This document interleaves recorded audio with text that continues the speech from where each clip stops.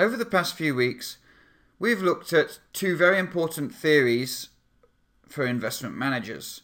We have looked at Markowitz's modern portfolio theory, and we've looked at the capital asset pricing model first introduced by Bill Sharpe. But we're now going to change the focus. Rather than think about the theories, we're actually going to think about how you apply those theories to the real world and see why they are very useful to investment managers in their everyday activities. In this video, we're going to focus on the characteristics of stock returns.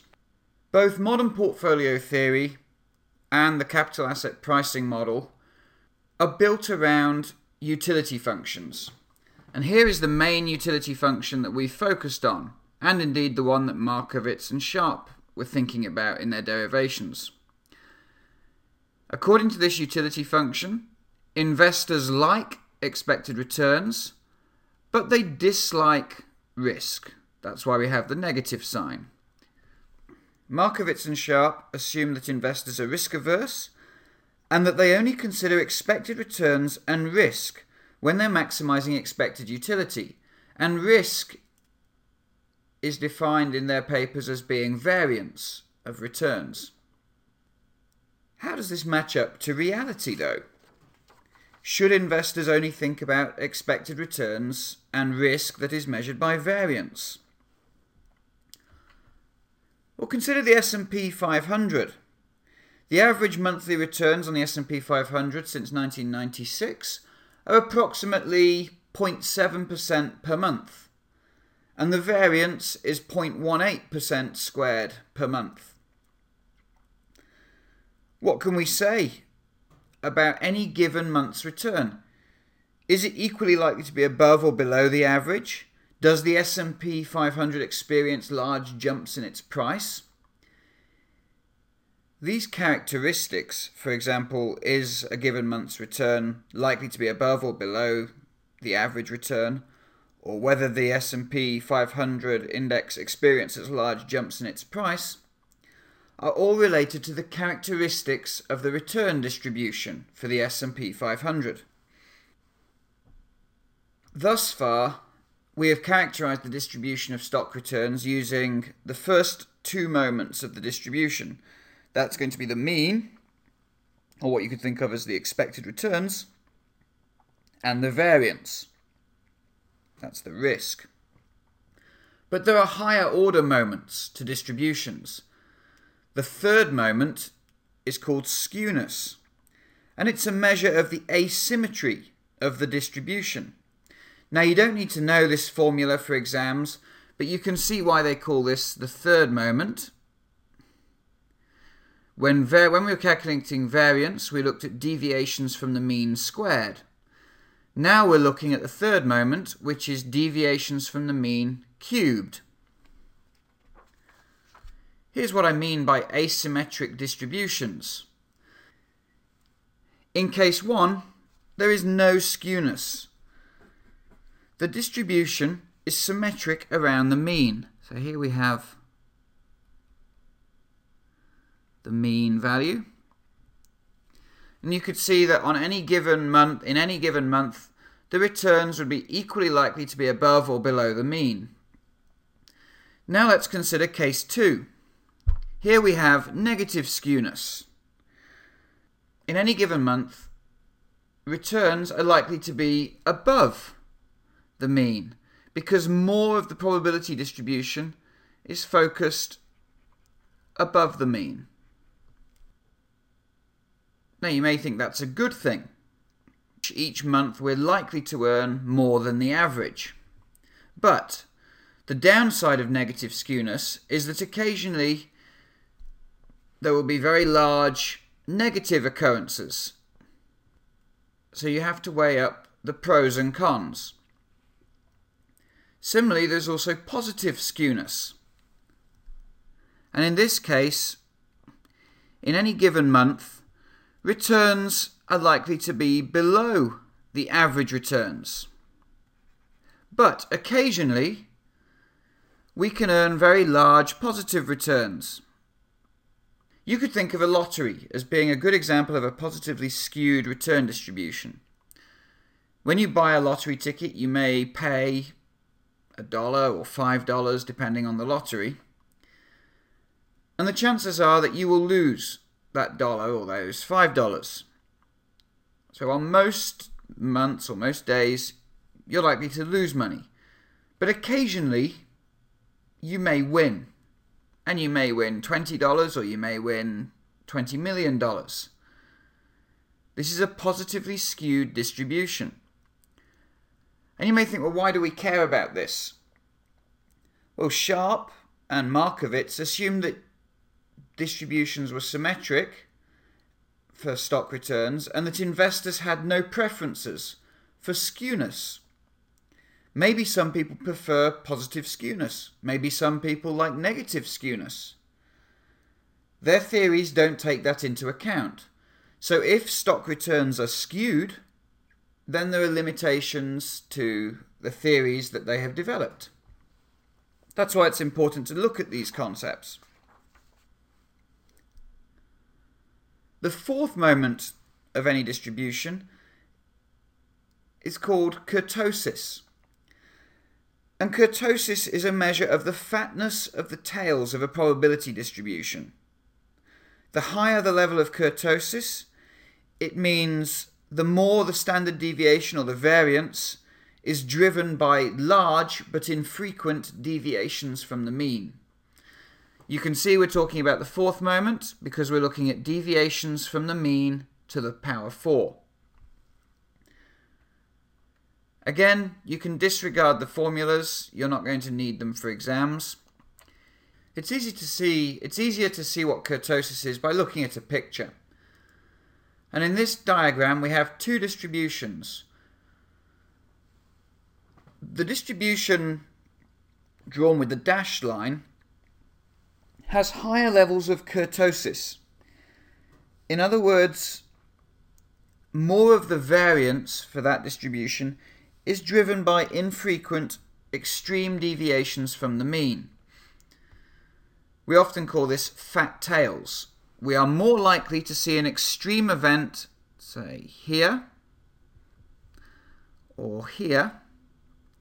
We're more likely to see those events if the distribution of returns is represented by the dashed line relative to the continuous line.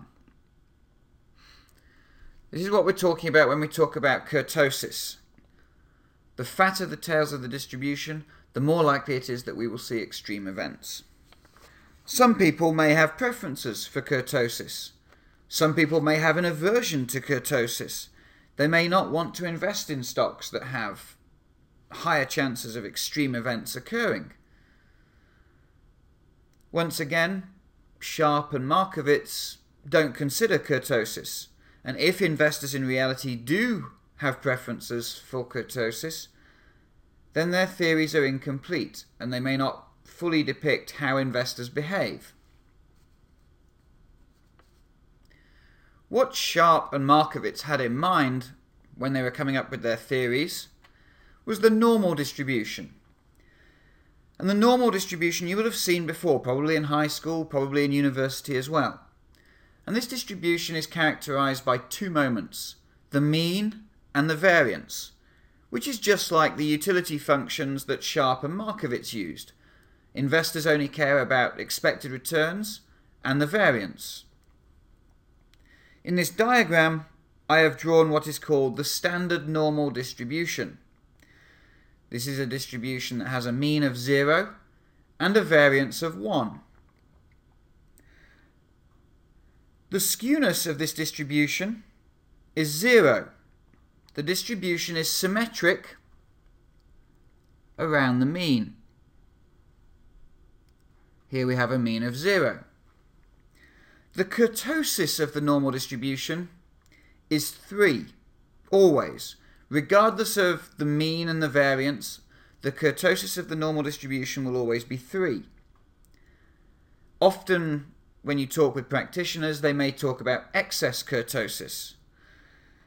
When they talk about excess kurtosis, they're thinking about kurtosis minus 3. So they're immediately comparing the kurtosis of a certain distribution to the normal distribution. So excess kurtosis is equal to kurtosis minus 3. Now let's move to Excel and see how to calculate skewness and kurtosis in reality. In this spreadsheet, I have S&P 500 prices, and I have calculated the returns for the S&P 500 over a period of 139 months. What we've got to do is calculate the mean, variance, skewness, excess kurtosis, and the min and the max returns. This will give us an idea of the return distribution for the S&P 500, and we'll be able to see if that distribution is normal or not. To calculate the mean return, we use the average function that we've seen before, and we'll select the cells for the returns. Here we see the average returns that we discussed earlier in the slides. The average returns per month are going to be equal to 0.7%. The variance is equal to VAR, open brackets, and then we're going from C3 to C140. There we get the same number again that we saw in the slides, 0.18% squared per month. Now skewness is calculated using the function skew.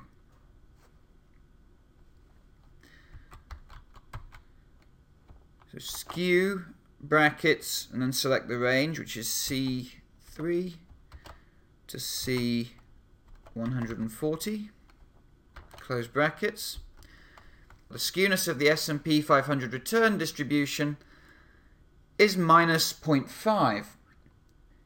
This would mean that the monthly return in a given month is likely to be above the mean, but occasionally there are large negative outcomes. What about the kurtosis? Well, in Excel, they automatically calculate excess kurtosis. So there's no need to subtract 3 to compare it to the normal distribution. Excel does that automatically. And the function we're going to use is called kurt. Let's select our range, C3 to C140. And the excess kurtosis is 0.6867, which means the raw kurtosis for the S&P 500 distribution must have been 3.6867. Excel has automatically subtracted the 3, which is the kurtosis for the normal distribution. This means the distribution of the S&P 500 returns seems to have slightly fatter tails than the normal distribution, which means we may see more jumps or more large deviations from the mean than we might expect under the normal distribution. But the excess kurtosis seems fairly low. If you saw a number such as 3 or 4 or 6 in the excess kurtosis, that would mean there's a huge chance of jumps relative to the normal distribution. But here for the S&P 500, the excess kurtosis is fairly low. We can also calculate the min and the max to get a feel for this distribution. We use the min function, and we see that the minimum returns in a month were minus 15%, while the maximum returns in any given month were equal to approximately 10%. The returns for the S&P 500 appear to be fairly close to the normal distribution, which is good for Markowitz's theory and for Sharpe's theory. That means their utility function is appropriate, and that investors really only care about mean and variance because skewness and kurtosis don't matter. But if stock returns are not normally distributed, and investors do have preferences for skewness and or kurtosis, then the utility function that Sharpe and Markowitz used is not appropriate, which may mean that the inferences we get from their models are also not appropriate. Well, Fama in 1965 conducted an extensive analysis of return distributions for individual stocks and for the market, and he concluded that at a monthly return horizon, stock return distributions can be well characterized by the normal distribution. But at daily return horizons, Fama found that the return distributions were definitely not normal. They exhibited far too many large deviations from the mean. In other words, there was lots of excess kurtosis. The return distributions had fat tails. Samuelson adopted a different approach, and he decided to say, well, maybe stock returns aren't normally distributed, but does skewness and does kurtosis really matter? And in 1970, he showed that the importance of the additional moments such as skewness and kurtosis is much smaller than the importance of expected returns and variance. Samuelson also showed that variance is just as important as expected returns to investors. Now, Samuelson's work relied on the assumption of compactness. And compactness is a mathematical term. Basically, compactness means that the risk of a stock holding will decline if you hold it for a shorter period, and that if you hold the stock for only an instant, then the risk must be zero. We can illustrate this idea by drawing a graph. On the vertical axis we've got stock price, and on the horizontal axis we've got time. And we know that if we buy a stock today, it may be at $10, it may wander around, it may follow a random walk. And depending on what happens, the stock could drift either way, could drift up, could drift down. You may observe either of these two price paths. Now suppose we held the stock for 1 year. There's a lot of risk here. The price could go up to here, or it could fall to here. If we instead look at 6 months, the risk has decreased. The price may increase up to this point, or it may decrease to this point. But the risk is lower than it was at 1 year return horizons. If we think about 1 day, the risks of holding the stock are much lower than they were holding the stock for 1 year or for 6 months. The price cannot move as far. Here is our risk. The price could move up or down, but not by very much compared to what happens at 6-month horizons or 1 year horizons. And if we only hold the stock for a second, the risk almost diminishes to zero. Now that's all well and good. That's the assumption of compactness, and it seems reasonable.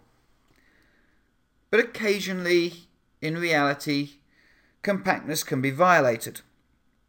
On the 18th of October in 1987, the stock market fell 25% in just 1 day.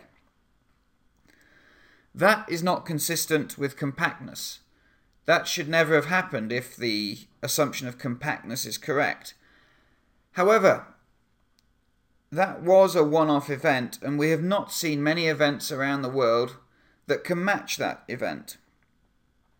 So in general, it seems that the assumption of compactness is reasonable, but we have to remember it's an assumption, and that just occasionally it will be violated. We can also see whether Samuelson's assumption is reasonable by looking at the S&P 500 returns. Here I've calculated the S&P 500 returns at a monthly return horizon, a weekly return horizon, and a daily return horizon. Compactness says that the variance will decrease as the holding period decreases. And that's what we see. Look at the variance decreasing. We go from 0.18% per month to 0.05% per week to 0.01% per day. The variance is decreasing. We also see what Fama talked about. At the monthly horizon, excess kurtosis is pretty low. But look what happens. As we shorten the return horizon, to daily, so we see kurtosis jumping up. The return distribution at the daily horizon has fatter tails. This is exactly what Fama documented in 1965. We also see here that the skewness has gone towards zero. At a daily return horizon, the return distribution is more symmetric around the mean, but there are fatter tails. There is more chance of jumps occurring. So this table here confirms much of what Samuelson was talking about and much of what Fama was talking about. To sum it up, there are 4 moments that provide an effective characterization of any return distribution: the mean, the variance, the skewness, and the kurtosis. But finance theories typically assume that investors only care about mean and variance. That's why it's important for us to have looked at the characteristics of stock returns in reality. If stock returns are skewed or have excess kurtosis, and investors have preferences for these characteristics, then the theories developed by Sharpe and Markowitz may have limitations. But in the data that we've looked at, the evidence suggests that the normal distribution is probably a reasonable approximation for return distributions at a monthly return horizon. If we look at shorter return horizons, such as daily, the assumption of a normal distribution is not appropriate. But at a monthly return horizon, or at even lower frequency return horizons, such as 6 months or annual return horizons, then it seems returns are well approximated by the normal distribution, which is good. In investment management, we typically aren't considering what happens on a given day. We're normally looking at months or years in terms of our horizons. But whenever we're doing our analysis and thinking about how to allocate stocks, or thinking about the expected returns that a stock should earn, we have to remember it is based on this assumption of normality. And if stock returns don't follow the normal distribution, we may have some problems or deviations from what we expect to happen. It's important to remember that as we work through the rest of this material. That's all I wanted to cover today. See you in class.